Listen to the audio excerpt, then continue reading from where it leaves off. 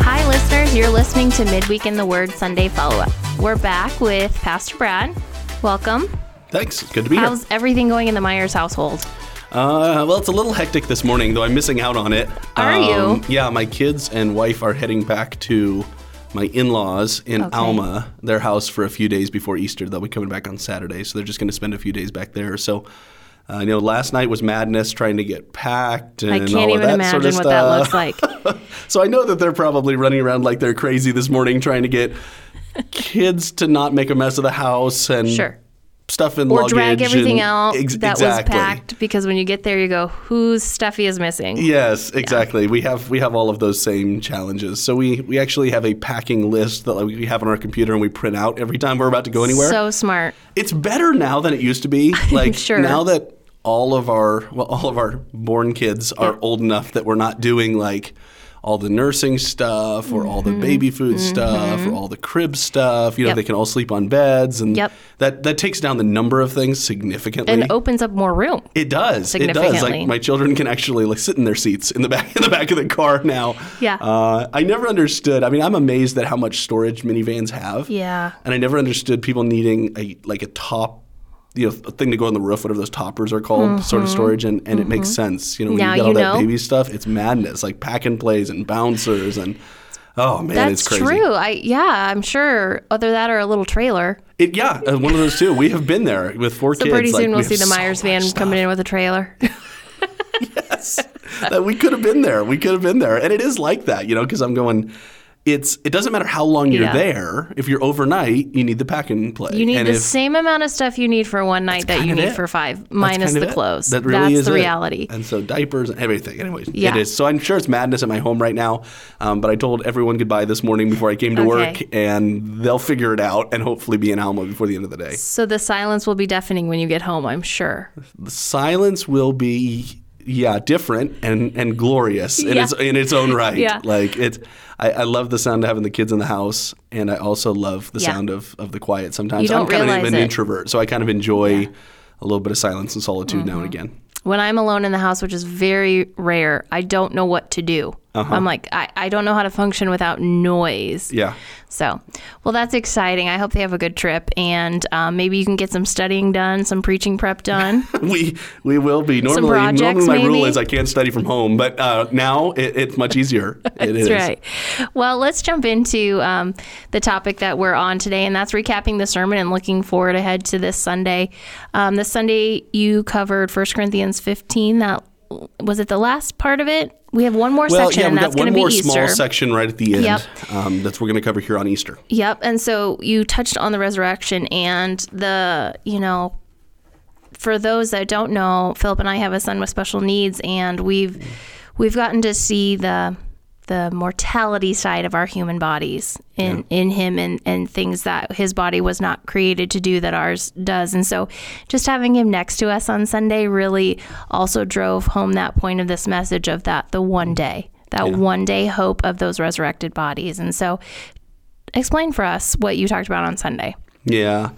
Paul is basically dealing with the implications of a resurrected body. He's like, how is this going to play out? Where he talked about a couple of weeks ago, obviously, the reality of the resurrection from the dead. He's saying, look, if Christ was raised, you too will be raised. And so then he addresses this hypothetical objection that people have. Well, how does that work?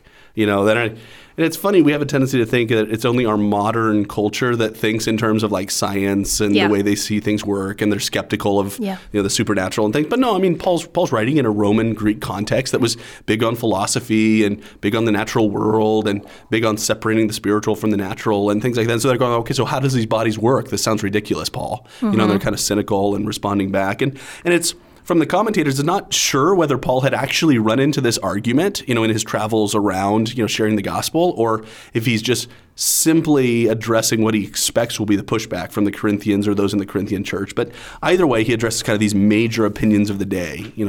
How is this going to work, Paul? Thinking this doesn't make any sense. We don't understand how this works.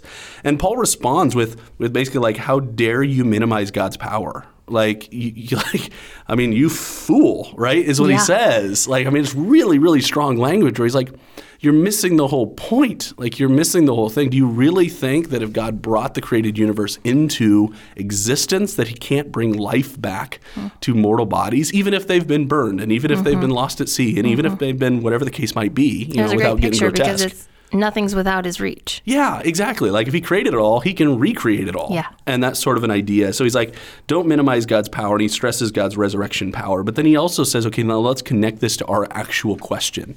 And he stresses God's resurrection promise. He said, okay, God has the power to do this, and he will do this. So what will this look like? So these bodies are sown, they're put in the ground, perishable, they're raised imperishable. They're sown in dishonor, they're raised in glory. They're sown in weakness, they're raised in power. It is sown a natural body, it is raised a spiritual body. And I love that sequence, because what he's saying is like, there's going to be familiarity. You're going to recognize people in the new resurrection. You're not going to be like, well, who am I? You've lost all of your identity and everything you are and sort of thing. But there will be a difference.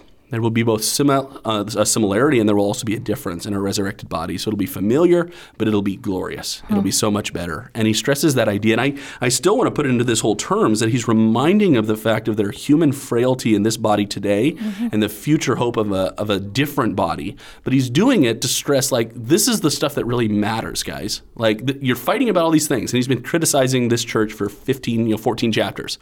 He said, like, let me tell you what's really important. And you all need to remember that, like, you're all living life with a termination date in this current body, and you're all looking forward to this hope of a resurrected new body someday. That too should be a source of unity for you as a church. That should fight against some of the things that you're disputing about today, and your schisms and your fractures and your brokenness as a church. You should find unity in that frailty that you exist in today too. Yeah. And I appreciated how you brought in not just the physical, but the mental as well. Like, some of us may not struggle on the outward physically, but have the human frailty and have the sin and sickness other places, mental illness, physical limitations. And so I appreciated how you brought that all in, because what a refreshing view of one day that will be no more. Yeah. I think in many ways the church has been guilty of either minimizing or overplaying the realities of both the physical and spiritual dimensions of our lives. On the one hand, we tend to kind of minimize this physical reality, like, well, everything's just spiritual, right? Everything's just like what we're thinking. It's all just about sin, right? And there's no mental illness, and there's no realities of that. And I think that's a misunderstanding of Scripture and the nature of who we are. Be like, there aren't physical things that affect our emotional state and our spiritual state. There are physical reality. Pain is a great example. When you're going through an extremely painful time emotionally, or an extremely painful time physically, either or both, it will affect your spiritual condition. It will affect that reality.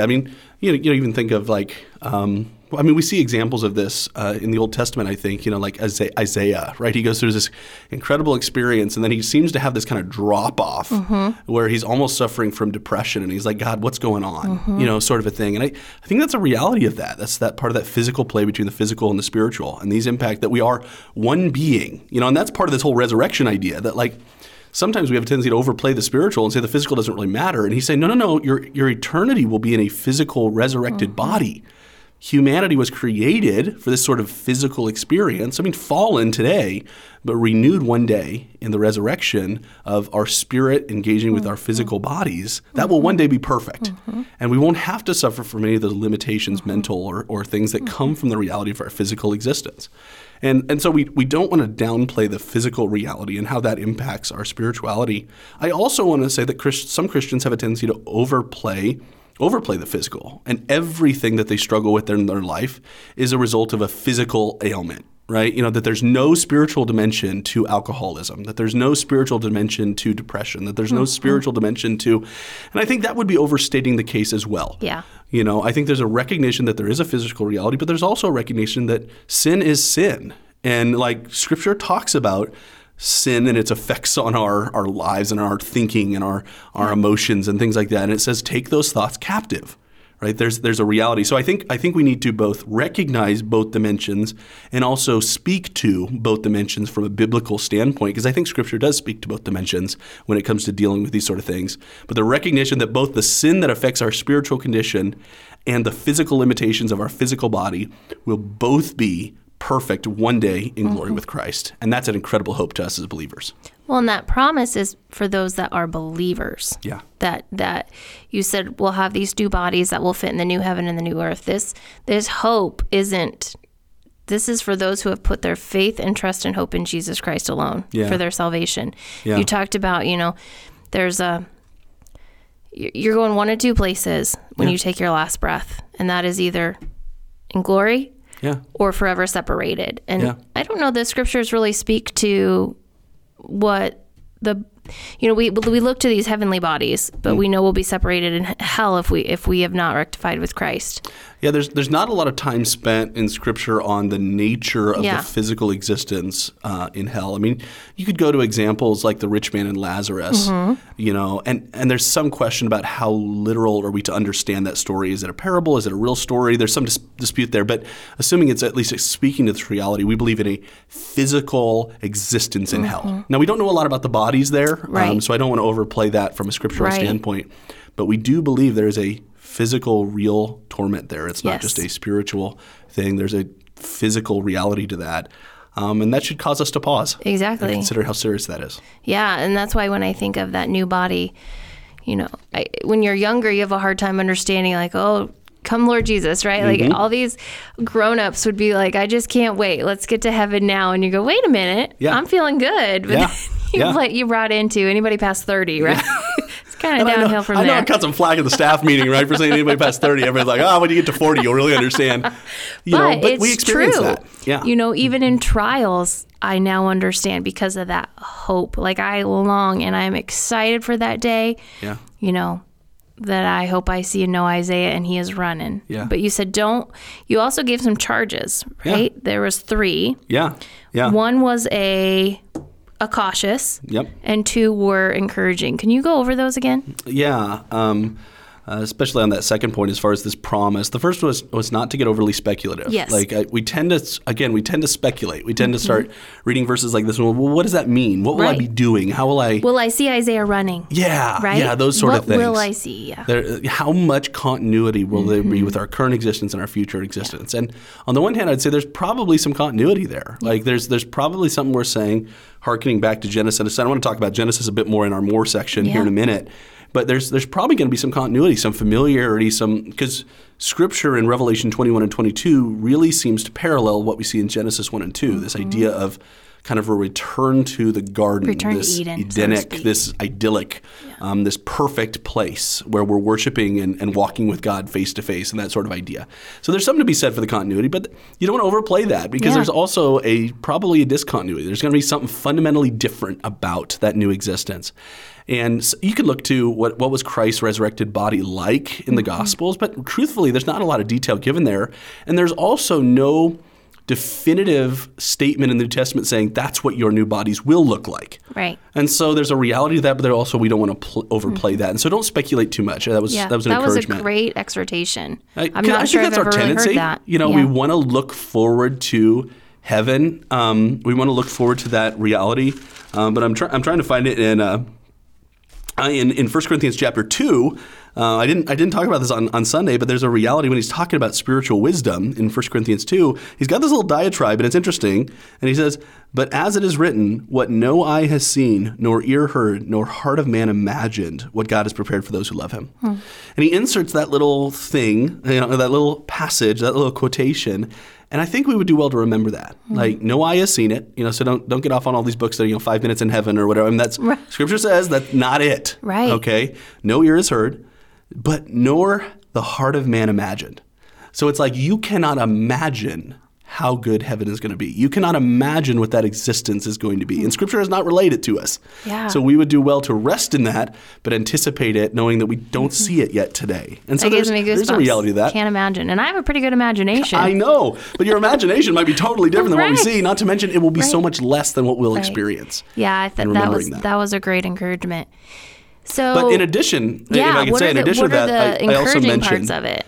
Yeah, I mentioned not getting overly consumed with the body too, like this physical existence. I get it. We are big on, physical health and on, those sort of things, and that's fine. Like, again, because Paul says physical bodily training is of some value in 1 Timothy 4, and that reality, and that's fine. And again, I'm all for working out, and I'm all for stewarding the body you've been given by God. Sure. That is a biblical principle.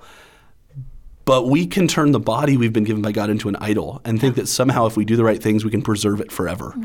And that's not the intention of Scripture. Like, this body is going to die, it's going to return to dust. That's the plan. And I mean, short of Christ coming back in our lifetimes, which is what we're talking about this week in the message, like, short of that happening, our bodies are all going to turn to dust. It doesn't matter. No athlete has ever been able to stave off aging. Yeah. No matter how fit they were, the aging process still takes place. And so there's some value there, but have a realistic perspective on it. You're not going to be able to maintain this body forever. That's not the way God – that's not the plan that Scripture lays out for our current physical existence. There's a new body that we're guaranteed, and that's why it's so much better. This body's perishable.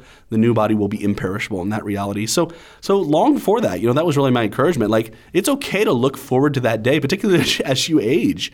There's nothing wrong with that. To be absent from the flesh is to be present with the Lord, and the realities of that new existence are something we really should long for. And when we see pain, when we see the implications of sin and fallenness in our world, in people's bodies, in their mental conditions, in the realities of this world, it's okay to long for that day.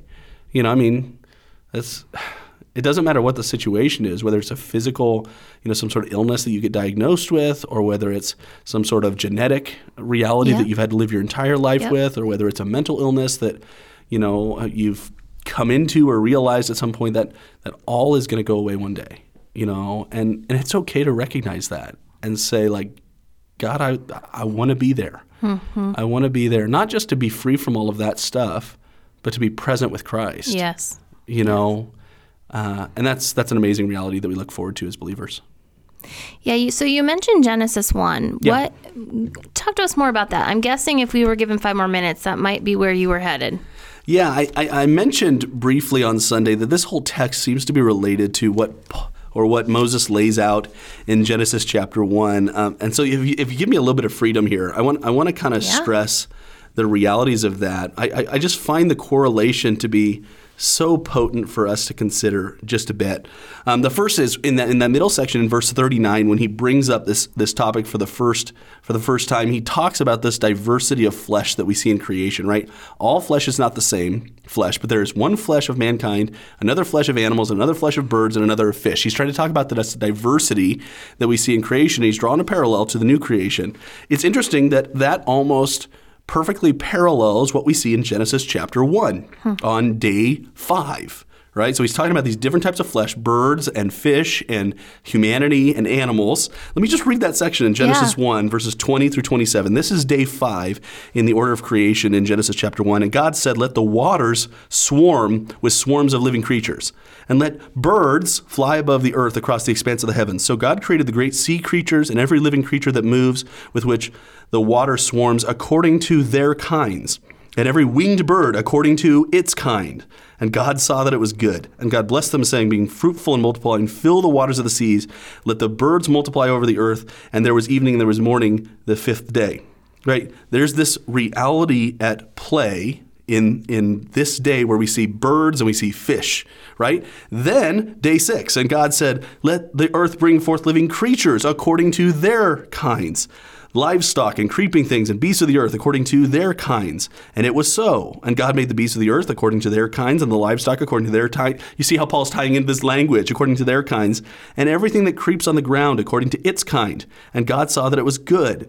Then God said, "Let us make man in our image, after our likeness, and let them have dominion over the fish of the sea, and over the birds of the heavens, and over the livestock, and over all the earth, and every every creeping thing which creeps on the earth." So God's created man in his own image. In the image of God, he created him. Male and female, he created them. So it seems like Paul has day 5 and day 6 in mind when he writes back here this idea in verse 39. All flesh is not the same. There's one flesh of mankind, another flesh of animals, another flesh of birds, another of fish. It's exactly what we saw in day 5 and 6 in creation. Now, after that, he goes into this reality of these diverse heavenly and earthly bodies in verse 40 and 41. He goes on and he says, there is also a heavenly bodies and earthly bodies, but the glory of the heavenly is of one, and the glory of earthly is another. There is one glory of the sun, another glory of the moon, another glory of the stars, for star differs from star in glory. He's working in reverse. Now we go back to day 4 in Genesis 1, verses 14 through 19. Let me read that. And God said, let there be lights in the expanse of the heavens to separate the day from the night. And let them be for signs and for seasons and for days and years. And let them be lights in the expanse of the heavens to give light upon the earth. And it was so. And God made 2 great lights, the greater light to rule the day and the lesser light to rule the night, and the stars. And he set them in the expanse of the heavens to give light on the earth, to rule over the day and over the night, and to separate the light from the darkness. And God saw that it was good. And there was evening and there was morning, the fourth day. So Paul seems to be drawing this correlation. He seems to be trying to help them envision this creation, or remember the first creation in Genesis 1, and saying God created this incredible reality. And remember, this all came out of Genesis 1, verse 2. The whole story started with, in the beginning, God created the heavens and the earth was without form and void, and darkness was over the face of the deep. Now, that terminology is actually interesting, that without form and void is tohu wabohu in Hebrew. And it's fascinating because it's the idea of like this chaos, this unformedness. And I'm not saying there was something in existence. I'm just like, the terminology is intended to help them. Like, it is craziness, if you will. It is formlessness. It is voidness. It is non-existent. It's used elsewhere to talk about kind of a barren landscape that's unfruitful, that's unhelpful, that's unproductive. And into that reality, God calls out and creates everything that is. Right? He brings order out of chaos. He brings life out of death. He brings something out of nothing. And so Paul reckons them back to this as a reminder that God did this once in creation. These bodies that seemed like there was nothing formed, there was nothing valuable, there was nothing productive, just like the dead bodies that we see. Right? You're looking at these bodies saying, well, what kind of form are they going to come with? And Paul's like, is anything too great for God? Like, is anything too great for God? We saw him do this once. And he seems to be trying to draw this intentional correlation, and he's helping them picture the resurrection as a new creation of sorts. Right? This idea that these new bodies will be this new creation, this new work of God as he brings life to their mortal bodies, as he brings a new creation, a new environment. And that's paralleled by what we find in Revelation 21 then, when it talks about the final few chapters of the Bible in Revelation 21 and 22, saying God creates this new heaven and this new earth. And you see how he's weaving these things together. He's like, God created this environment and placed Adam and Eve into it at one point. Well, God is creating this new environment, the new heavens and the new earth, and he's going to create your new bodies to inhabit that environment. So he's trying to help them see God did it once in creation. Yeah. He can do it again in the new creation, and he's going to do it even better. I mean, there's no improving on God, right? God saw that it was good. There's no improving on God's work, but there's going to be something fundamentally better about that existence than even what we saw in Genesis 1. You know, I never really saw that until you started preaching on Corinthians. And I've seen, and you've come to that several times. Paul does it consistently. And he's not the only New Testament author that does, but Paul especially does it consistently to ground. Essentially, what I think he's trying to paint for them is like there is something fundamentally new about Christ coming and what he's done. And there's also something, a comparison, or they needed a beginning? Well, they need it grounded. There's something new about it, but there's also something familiar about it. The God who created in Genesis 1 is no different than the God who recreates in 1 Corinthians 15. Like, God's formula is consistent, if I can say that. Now, he does new things, and I'm not saying I'm not minimizing any of that. Or limiting. Yeah, it's not a limitation on God's power. It's just the opposite. He's saying because God has done it before, God can do it again, right? You're questioning whether or not, and that really speaks to the foundation of their question, right? Someone will say, how are the dead raised? In what power and what means do they come, right? And with what kind of body do they come? He's saying, really? Really? Have you met the God of the Bible? Right. Like, really? That's going to be your question? And they would have had those scriptures, right? The Old Testament scriptures. Yeah, that's exactly true. And they would have been familiar with that idea. And obviously there would have been other competing worldviews at play that the Corinthians would have been familiar with. You know, their polytheistic society that would have hundreds of gods. But I'm glad you brought that in on Sunday, because I think sometimes we forget, that wouldn't have happened in Paul's day, but it was. They had a different, their frame of reference wasn't necessarily that different. There is, and we're downstream of that Greek and Roman way of thinking, you know? And we tend to have kind of an arrogance in the 21st century, thinking, oh, we've got all these new things, we're so much smarter than they were, and thinking, well, that's not true. Right. Like, I mean, there's a reason we go back to people like Aristotle and Socrates, and those are the characters when it comes to philosophy. Like, a lot of stuff goes back. I mean, these were brilliant people. Yes. It wasn't for lack of knowledge that they were asking these sort of questions. They really thought these questions were the trump cards. And Paul said, like, have you met the God of the Bible? Yeah. And that's really the fundamental difference. And it's still the fundamental difference today. Right? The difference is not between believers and unbelievers is not a matter of intelligence. Yeah. You know, it's not a matter of what intellect you have, your ability to think through these sort of questions. It's really a matter of whether or not you've met the God of the Bible. Do you know Christ? Do you read the Bible through a lens of faith and through an understanding of what has God created? Because if you do, you can be brilliant and you can see it, or you can be not so brilliant and you can see it. And if you don't, and if you don't know God, you can be brilliant and not see it, and you can be not so brilliant and not see it. Yeah. The difference is really whether or not you are familiar and have a relationship with Christ and with the God of the Bible. So is that our application? You know, that's probably one that's worth noting on this. So if we look at it, how do we apply this text to our lives? Yeah, it's interesting because what I find fascinating about the way we tend to read things about the end times, things about eschatology and things about new bodies and new heavens and earth and Christ's return and things like that, we tend to make it very academic. Yeah. We tend to make it all about, you know, some of us don't even want to have the conversation because we're like, I'm just not smart enough to deal with end times. But like the reality of the situation. I have heard that a time or two. Yeah, like the reality of the situation is Paul writes about these things to be infinitely practical. You know, one of the parallel passages, another place that Paul writes about this idea is 1 Thessalonians chapter 4. And in 1 Thessalonians chapter 4, there's a whole section, 13 through 18. I'd encourage our listeners to go and read it.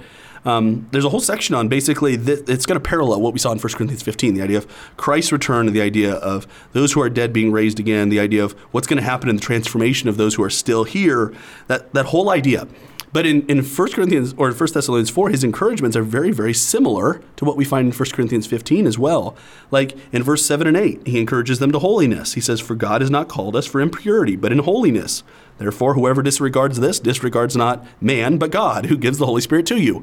Oh yeah, remember there's a God out there who can do this, guys, right? And this should be a motivation for holiness for us. He encourages them to brotherly love. Verse 9, now concerning brotherly love.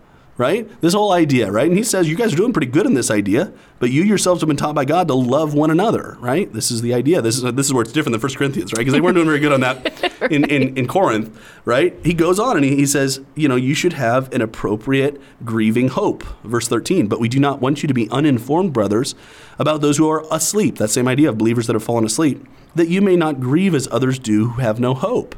This idea, you're going to grieve. There's going to be a loss. Death is evil, death is wrong, and yet you don't grieve like those who have no hope. You don't grieve like there's not a future, that there isn't a resurrection. So there's this idea of grieving hope. And then finally, in verse 18, he ends with encouragement, just like he does here in 1 Corinthians 15. At the end of 1 Corinthians 15, he says, therefore, encourage one another with these words. Nowhere in there does he say, therefore, fight with one another about who is right about this subject.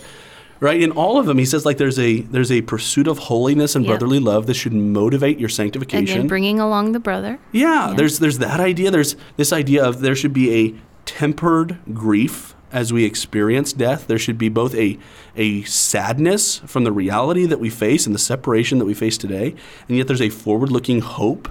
That means we don't grieve that way like the world does because we're looking forward to a day. We rest our confidence in the guarantee of the resurrection because of Christ's resurrection. And then like this encouragement to like keep pressing on. Like even as brothers and sisters in Christ are falling asleep, keep pressing on because even that is a reminder that God will bring new life, that God has been faithful and God will be faithful.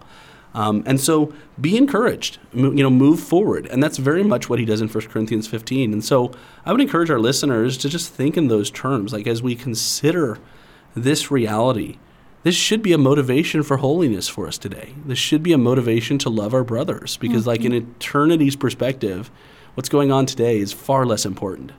It should be a reminder that we can look at death for what it is as believers. We can mourn death in its reality and in its pain and all of those things, and yet we can look forward to the fact that it's not the end. Like that's not the final word on this subject. And we can live with courage and we can live with motivation saying, this is all going somewhere. Yeah. Like, this isn't all futile. Mm-hmm. This is a direction, and this is part of God's plan. And one day this will all make sense as we inhabit our new risen bodies, as we live in the new heavens and the new earth, as we see Christ face to face, as we walk with God in the garden again, if you will. This will all make sense in light of God's plan. Okay, so we need to finish up 1 Corinthians 15. Yeah. Sunday is Easter. It is. When you planned this out, did you plan to do this message on Easter? Okay, it worked out beautifully. Some that just kind of lined up, and there was some making it work a bit. I laid out the original weeks, and I knew I was going to be somewhere in 1 Corinthians 15 on Easter. And I'm like, that's just perfect. That's exactly where I'd want to go anyway. And then I was kind of tweaking our January schedule and trying to line this all up. And again, all of it's, Lord willing. If we get snow and, everything gets delayed, you never know what's going to happen. Yeah. But it worked out really well. And I was like, we'll be wrapping up 1 Corinthians 15. Happen. What's that? The snow. Let's hope that doesn't happen. Yeah, exactly. Like if we get snow on Easter, we're going to be in really bad shape. That'll be like, oh, that sounded great. And then this is where we are. But no, it just kind of lined up that way, and it was like, this is a great place to end, and then we'll have another week on 1 Corinthians 16 after that, just kind of wrapping up the book and some things like that. But yeah, we'll be in 1 Corinthians chapter 15, verses 50 through 58, his kind of closing remarks on the resurrection. And I'm glad we've spent a little bit more time and kind of meditated on and slowed down to speak to the resurrection. Such an incredible hope here at the end of 1 Corinthians. So 1 Corinthians 15, verses 50 through 58, by way of preparing your hearts, I would encourage our listeners to be reading through those. He also quotes from Isaiah chapter 25 in that section. That's a great text as well. We'll probably be reading some of that on Sunday morning, but I encourage your listeners to go back read both and read through that. And if you want to go forward to what he anticipates, in Revelation chapter 21, John seems to be referencing both 1 Corinthians 15 and Isaiah 25. So if you want to go forward and look forward to how that all gets kind of woven together in Revelation 21, that would be a great way to read, or something to read in anticipation as well. From kind of a meditation, how to prepare your heart standpoint, obviously it's Easter. We're looking to the resurrection of Jesus Christ. And that theme right in the middle of this text, that is a quotation from Isaiah 25, as far as death is swallowed up in victory. I think this is an incredible text to be preaching on Easter, because it's like that is what Christ did. And that is what we will see fully consummated at his return. And that's an incredible hope. And what a way to celebrate Easter other than looking to how Christ swallowed up death in victory on that day that he rose again as well. And then it's interesting, at the end of chapter 15, we don't tend to think in these terms, but Paul spends 57 verses with basically no imperatives, no commands, no exhortations. It's just, here's truth that you need to see. And then at the end, he's got this, 4 exhortations at the end of in verse 58, where he says, therefore, my beloved brothers, be steadfast, immovable, always abounding in the work of the Lord, knowing that in the Lord your labor is not in vain. And that's kind of the punctuation on the end of 15. Interesting. And so I would encourage our listeners, take some time to consider those 4 commands that Paul has at the end. And he's saying, do these things in light of the resurrection that you have. Well, Easter morning is my favorite Sunday. Yeah. There is nothing like standing in a room and testifying of Christ's defeat of death. Yeah. It's just my favorite. So for those of you that don't know, Redemption Road is this Thursday, Friday. Yeah. So that's also a great way to prepare. That is this Thursday and Friday, and then come back on Easter. We're going to have 2 services, 9 o'clock and 10:30. Anything else you'd like to add? No, I think that's pretty good. We're going to be anticipating Easter. So. Okay, very good. Well, we'll see you on Easter Sunday. Yep, we'll be there. Thanks for listening to Midweek in the Word Sunday Recap. This is a production of Faith Bible Church in Lincoln, Nebraska. We'll be back next week with a new recap and a forward look to our Sunday sermon. Make sure to like and subscribe to our podcast so you never miss an episode. We leave you with this encouragement out of 1 Corinthians 1:9. God is faithful, by whom you were called into the fellowship of his Son, Jesus Christ our Lord. We'll see you next week as we sit down with Pastor Brad for another episode of Midweek in the Word Sunday Recap.